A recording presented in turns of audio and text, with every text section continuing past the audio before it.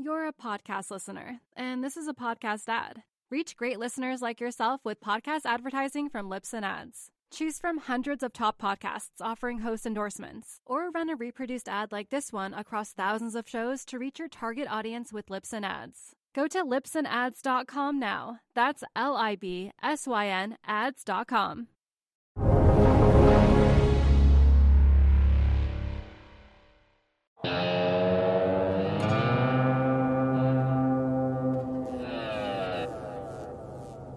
It's Tuesday, June 9, 2020, just after market close in New York. This is the Real Vision Daily Briefing. I'm Ash Bennington in New York, joined shortly by Ed Harrison from Washington, D.C. But first, Peter Cooper with the latest market stories. Thanks, Ash. Retail fervor continues to grip Wall Street. With the combination of a worldwide shutdown, people being stuck at home bored, and sports and online betting suspended, there's been a surge of accounts opened at online brokerages since March. This has afforded novice investors some entertainment and an opportunity to make a few bucks. Charles Schwab saw a 58% increase in new accounts, while TD Ameritrade saw a 149% increase, and E-Trade a 169% increase. Robinhood saw its first quarter net deposits rise the month average from Q4 2019. And daily trading volume in Q1 of 2020 was 3 times what it was in the previous quarter. With the introduction of fractional trading and low to no commission costs for various online brokerages, investing has become cheap and simple. That, in combination with March's market nosedive, many young investors pounce on the opportunity. According to Envestnet Yodlee, those who are making between $35,000 and $75,000 annually traded stocks about 90% more than the week prior to receiving their stimulus checks. In fact, stock trading was one of the most common uses for the stimulus check from the US government across almost every income bracket. Of course, this sort of speculation from this new surge of retail investors may be temporary as the economy reopens and sports betting picks up speed. A lot of these new investors have been trading equities that will probably rise as the economy reopens, like Delta, Ford, and Carnival. But some of the other stocks that they may have been pouring money into is more confounding. Recently, there's been a lot of excess speculation on stocks whose companies have filed for Chapter 11 bankruptcy. Hertz filed for bankruptcy on May 22nd, but since then, it's up over 700%. JCPenney is up 167% since its declaration on May 15th. Whiting Petroleum is up 835% since April 1st. And Pier 1 Imports has more than doubled in the last 2 trading sessions. That's still down 97% since filing for bankruptcy on February 17th. Chesapeake Energy may also be filing for Chapter 11 bankruptcy, and its share price jumped 182%. GNC Holdings Incorporation rose 270%. It's unclear if these investors understand that under US bankruptcy laws, equity holders are the last to be paid over the course of Chapter 11 proceedings. But if you think bidding up the equity capital in companies that have already declared bankruptcy is crazy, sit down for this next one. Perhaps the most conspicuous example of excessive speculation is in the case of Nikola Motor Corporation. After its completed merger with Vecto IQ last week, Nikola's market cap stands at over $30 billion today. By comparison, Ford Motor Company is at $28 billion market cap, and GM is at $42 billion. The confounding thing is, Nikola has forecasted 0 revenue to come in this year, and its forecasted first billion in revenue won't be until 2023. Nikola is one of the publicly traded companies that received PPP funding back in April. And founder Trevor Milton strongly defended his company receiving its $4.1 million in PPP loans, and was one of the many public companies that had decided to not give back the loan to the Small Business Administration. And if you look at who owns the stock, you can see that there's not a lot of institutional buy-in, indicating that the bulk of people who are trading this stock today are likely retail traders. That could be according to Trevor Milton's plan, if you listened to him speak months ago about why he wanted Nikola to go public. For me, I was really happy. It's more of a retail play. And with that, I'll hand it over to you, Ash. Welcome back, Ed. Good to talk to you, Ash. Ed, lots happening in markets. Let's get right started. What are you looking at? Well, I talked to Michael Howell earlier today for the RV Live. I thought it was a very interesting conversation because he was giving a very different view of how to think about markets. When you think about it from a fundamental perspective, you can also think about it from a technical perspective, but he's thinking about it from a liquidity perspective. And what he said was that liquidity has been so massive that all of the numbers that he looks at in terms of, he has a chart which has an R squared of something like 0.5, that it's looking like we're going to have a very big increase in M1, M2, and that's going to drive the economy forward, and that's going to be very positive for stocks over at least 2020 for the next few months. Very interesting conversation I had. So for those of you who don't speak statistics as a first language the way Ed does, high correlation of a probable great expansion of the money supply, potentially driving U.S. equity markets higher. Right. Yeah. Thank you very much for that. So he was saying basically that there's been so much money pumped into the system that it's going to move first, obviously, to fixed income, because that's where the Fed is activating its activities. And then from there, it's going to move into loans. We're going to see M1, M2 go up. And he believes that equities will benefit as a result. I thought it was a very fascinating, not necessarily that I buy into it 100% as the end all and be all, but it is a very different view in terms of the wall of liquidity that we're hitting and how markets are reacting to that wall of liquidity. Yeah, let's take a look. So S&P had a bit of a down leg here at the end of the day, closed down 0.78% at the 3,207 level. NASDAQ, big day, crossed 10,000, obviously, for the first time ever. Huge move. Closed fractionally higher, up 0.29% to the 99.53 level. Yeah, so I'm looking at this. If you look at the small cap 2000, that was down 1.67%. The Dow was down over 1%. The S&P was down 0.75%, and the Nasdaq was up. That tells you, from a momentum perspective, what we're looking at. It's really people piling into the growth stocks, the big names, and as a result, the laggards are going behind. From my perspective, it's very reminiscent of the era that we saw in the blow-off top in 2000, that you saw the same sort of outperformance at the end, a very narrowing of the performance gap. I think that it's dangerous. I don't know how a wall of money is going to continue to have this go forward, but all of the things that we've seen with regard to retail investors piling into a lot of different trades, including the one that Peter was talking about earlier today, these bankrupt companies, I think it's just absolutely astonishing. For instance, Chesapeake Energy, I was looking at that right before we came on today, and what I saw with Chesapeake is Chesapeake was up, over 100%. To ridiculous levels before it collapsed today as a result of Chesapeake saying that they were going to file for bankruptcy. And of course, it's still trading at $23 a share when everyone knows in bankruptcy, equity holders generally get wiped out. So someone's speculating, and I think that they're not going to do well as a result. Ed, there's so many important points there. So, yeah, first of all, absolutely. This could be, some of it is obviously very likely to be short covering, but some of it does appear to be speculative. And, look, common stock holders get wiped out in bankruptcies quite frequently. Obviously, they get paid dead last. There are tiers and tiers and tiers of people above them. First taxes and wages, senior secured, junior debtors. I mean, it's everybody gets paid before the common stockholders get paid. That's why you get compensated for so much risk on the upside. And the reality is that many of those people who are buying in now may get hit really hard. Yeah, and so I'm not sure what's really going on, but there have been a lot of stories that are floating around in terms of people long options, long call options, Robinhood accounts being opened up at a record pace, people who are cooped up in their apartments because of COVID-19, not being able to bet, and therefore using the markets as a betting vehicle instead of an investing vehicle. But we have a lot of cross currents that are happening right now in the midst of what appears to be a very negative economic scenario. So, when I was looking at it this morning, when I was thinking about it, there are two possible scenarios. One is is that the NBR Dating Committee, which said that the recession began in February of 2020, is going to eventually say that the recession's over.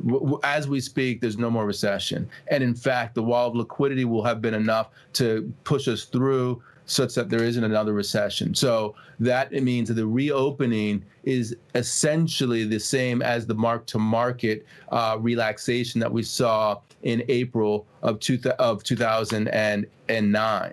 That's when you knew for a fact that we were off to the races after the last crisis that we had. The other possible scenario is what I would call a 80-82 scenario. If you remember, January to July 1980 was a very short 6-month recession. And then soon thereafter, there was another recession in 81, 82, which was deeper and longer. It was a year and a half. And that's where the major carnage was done from a bear market perspective. So you had this pop, and then you had the bottom fall out when the double dip happened. So those are two possible real economy scenarios that we're looking at. The way that I'm thinking about it right now is the credit cycle hasn't played out as yet. And we really need to see how the credit cycle plays out. And then we need to see specifically how banks go into that. Talking to Michael Howell today, he was very positive about banks because, banks are much better capitalized than they were in 2008, 2009. The banking sector was the sector that was the problem in 2008, 2009. Now, the banks, they potentially are the ones who are going to pass that liquidity on into the markets because they're well capitalized enough to take care of the losses that's coming in the credit cycle. So that's sort of the scenario from a real economy perspective. Yeah. Obviously you're talking about credit cycles, we're talking about the cyclicality, but what about the structural factors? What about the durable destruction in demand that's occurred, the shift in preferences, the shift in consumption patterns, things that cannot simply be modeled because we've never had them before. We've never been in a circumstance where governments have effectively shut down the economy and quarantined people in their houses in our lifetimes.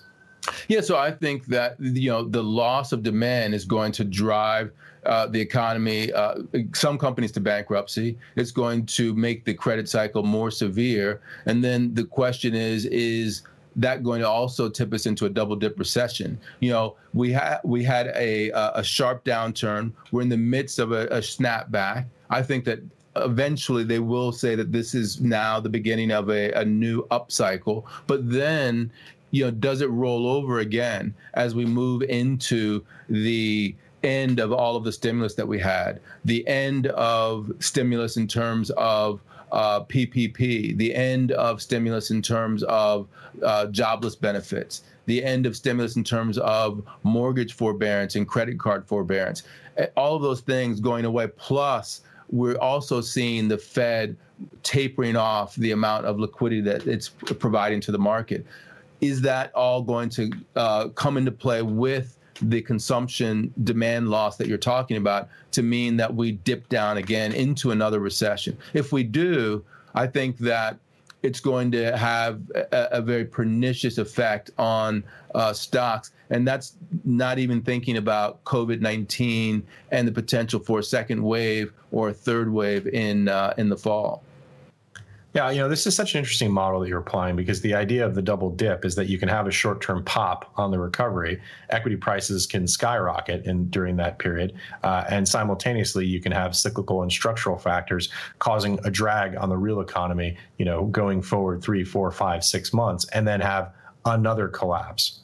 Right. And even if you're talking about a longer recession, there are always going to be bear market rallies that will suck you in. A lot of people have been talking about 29 to 32, but I think that it's you could even look at 2008, 2009, 2008. You had a negative 2.16% real GDP decline in Q4. And so you had a pop, after you saw the government come in and step in and hit Lehman Brothers, hit AIG, make everyone whole on their bids against AIG. But then, there was another leg down, and we continued down until March 2009. Same thing is true in 80-82, that, you saw the market come back. But then it wasn't until 1982 that we actually hit the lows. So, Ed, that's very interesting. And when you look at all of these historical precedents, what do you think that portends for your base case? My base case is still that, yes, the reopening was a trigger event for some momentum to the upside. There's outperformance, but that there is a lot of headwind going forward, and that I expect that earnings visibility will come back into the picture, and earnings visibility will be a show downside, both in terms of Q3, Q4, but also in terms of 2021. And unless we continue to have this earnings expansion, because all of the upside that we've seen is from earnings expansion since we hit the reopening, really you're going to have markets roll over. It's almost unprecedented to have a recession and to roll through that recession based upon multiple expansion. So earnings multiples expansion through a recession and then into the next bull market is unheard of. It's unprecedented. So I don't see it happening. Yeah. You pointed out on the Dow, the big loser of the day, minus almost 1.1% off 300 points. This Dow dropping, as you pointed out, and the NASDAQ rising simultaneously, it does remind me of the days of the go-go 90s. I mean, you and I were both young guys on Wall Street at the time, and it's these strange sort of flashbacks. It's interesting because it feels slightly different, and I guess this is sort of the old chestnut about how history doesn't repeat itself, but it does rhyme. We were all hanging on CNBC, waiting to see what Abby Joseph Cohen had to say about the next IPO. It feels a little bit different this time. I guess the mechanics can vary a bit, but what are your thoughts about that? Is this the sort of irrational optimism that we saw? It's a lot of tech names that are getting picked up here. Yeah, I mean, for me, the bankruptcy stuff, the Hertzes of the world, the Chesapeakes, all of those names being bid up, especially even after they've been in Chapter 11. It makes no sense to me. Even when you're talking about short covering, it doesn't make sense. It's certainly speculative. I thought it was interesting. I actually really liked the interview of Larry McDonald with Mark Cuban. Mark Cuban, he had some things to say. You could call it somewhat hyperbolic to compare anything to the internet bubble, because there's nothing quite as bubblicious as that. But nonetheless, I think that he was right in saying that it feels, for people like you and me who were there, it feels a lot like the internet bubble. That is, you get to a point where no amount of contortions can rationalize the price movements in some of these. It's pure momentum. It has nothing to do with the fundamentals whatsoever. Yeah, and Mark Cuban wasn't pulling any punches. He just comes right out and say it. He says, "quote to me." This feels just like it, right? I mean, he's being really blunt about it and about the uncertainty on it. And he says, look, there's the possibility. The other quote that I took from it was straight up, straight down. And, view for the potential, not that it's certainly going to happen, but that's a possible outcome here. The question, therefore, is, where are we in the cycle? Where are we in the economic cycle? Where are we in the market cycle? Because all of that suggests late cycle, right? If he's talking about straight up, straight down, that's late cycle. Or is it just a pocket within the market? It's not the market as a whole, but it's a part of the market. But I looked at some of the numbers. The market's now trading at 20 times forward-looking earnings, 2021 earnings. That's the most expensive that the market's been since 2002. Okay, so that right there tells you that even if, and remember, I was just saying before, 2021 earnings are probably going to get cut. So 20 goes to 23, 24 times. Is that a market that is sustainable over the long term? That's multiple expansion. I say it's not, especially because we're very early phases of a bull market, if that's the case. And bull markets don't start from those levels. Yeah. To pick up on something you said, is this the broader market or is this just a pocket? Mr. Cuban today seemed to be suggesting it's the whole market. He was talking about the risk of moral hazard. He was talking about hedge fund managers not being able to sit out while these rallies happen because they're going to have to explain their lack of performance. So everyone has to jump in. It's musical chairs. Well, yeah, I mean, the dichotomy that I showed you with the small cap 2000, the Dow, the S&P, and then going up to the NASDAQ shows you that's what's happening. It's purely about the momentum. You have to get into the areas.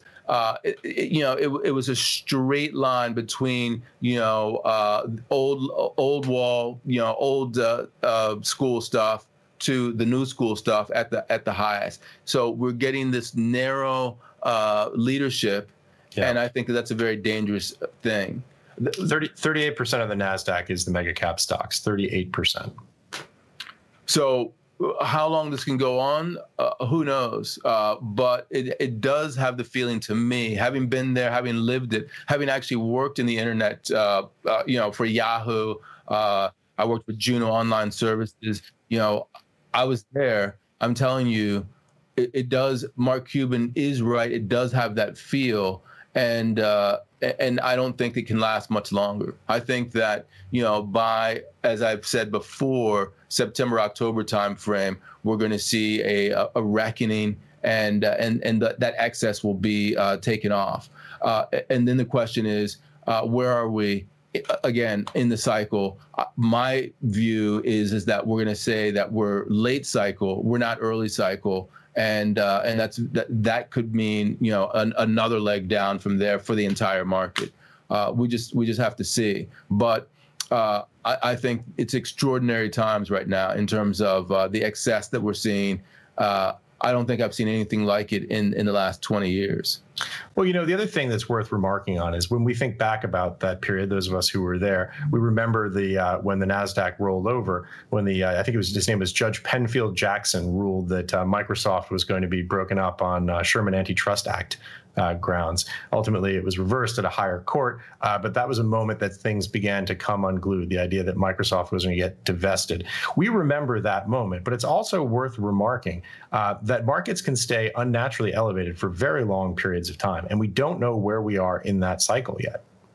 Yeah, but I remember a friend of mine who was a more fundamental investor, and he was shorting Juniper and a bunch of other stocks like that.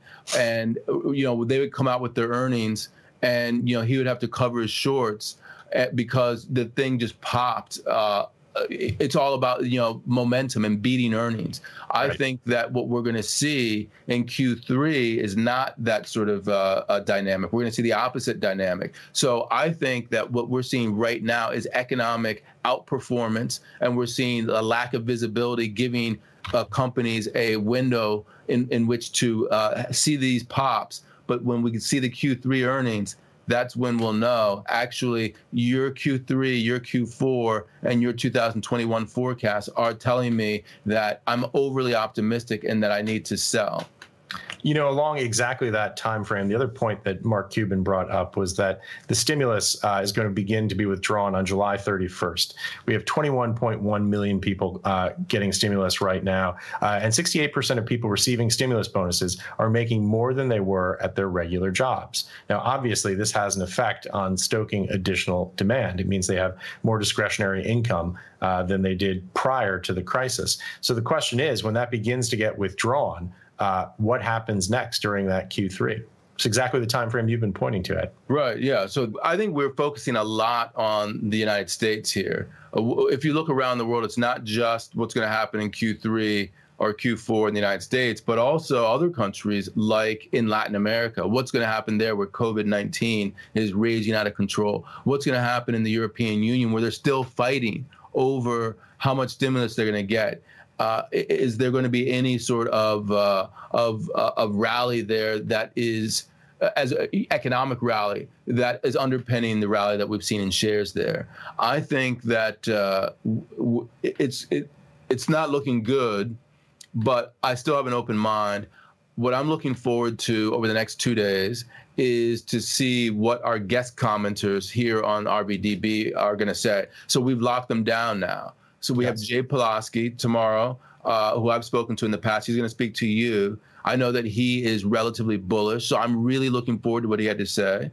He's not talking from a perspective of liquidity the way that Michael Howell was earlier today. And then tomorrow we're going to talk to a value investor, Lloyd Connor. So I think that will be very good. And he's going to talk about, in this kind of environment, even if you think that things are overvalued, what's available. He told me when I spoke to him earlier today that he's seen, because of this 100-year flood of the COVID-19 crisis, a lot of opportunities to pick up. So I'd like to pick his brain on what those opportunities are going forward, and how do you think about individual stocks in this kind of environment.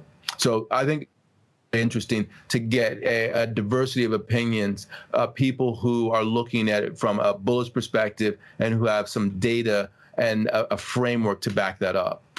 Yeah, I think that's so important for balance, because we really are, we keep saying these words, we are in uncharted waters, totally unprecedented, and we really do need to get the balance from, I think, as many voices as we can who are looking at markets in a variety of different ways. Yeah, it's really the only thing you can do to stay right. informed.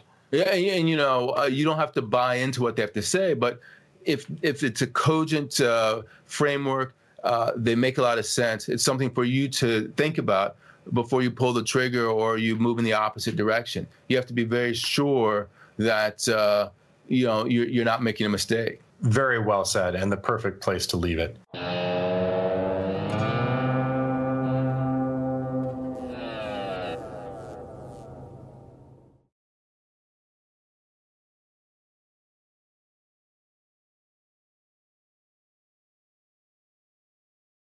You're a podcast listener, and this is a podcast ad. Reach great listeners like yourself with podcast advertising from Libsyn Ads. Choose from hundreds of top podcasts offering host endorsements, or run a reproduced ad like this one across thousands of shows to reach your target audience with Libsyn Ads. Go to libsynads.com now. That's LIBSYN ads.com.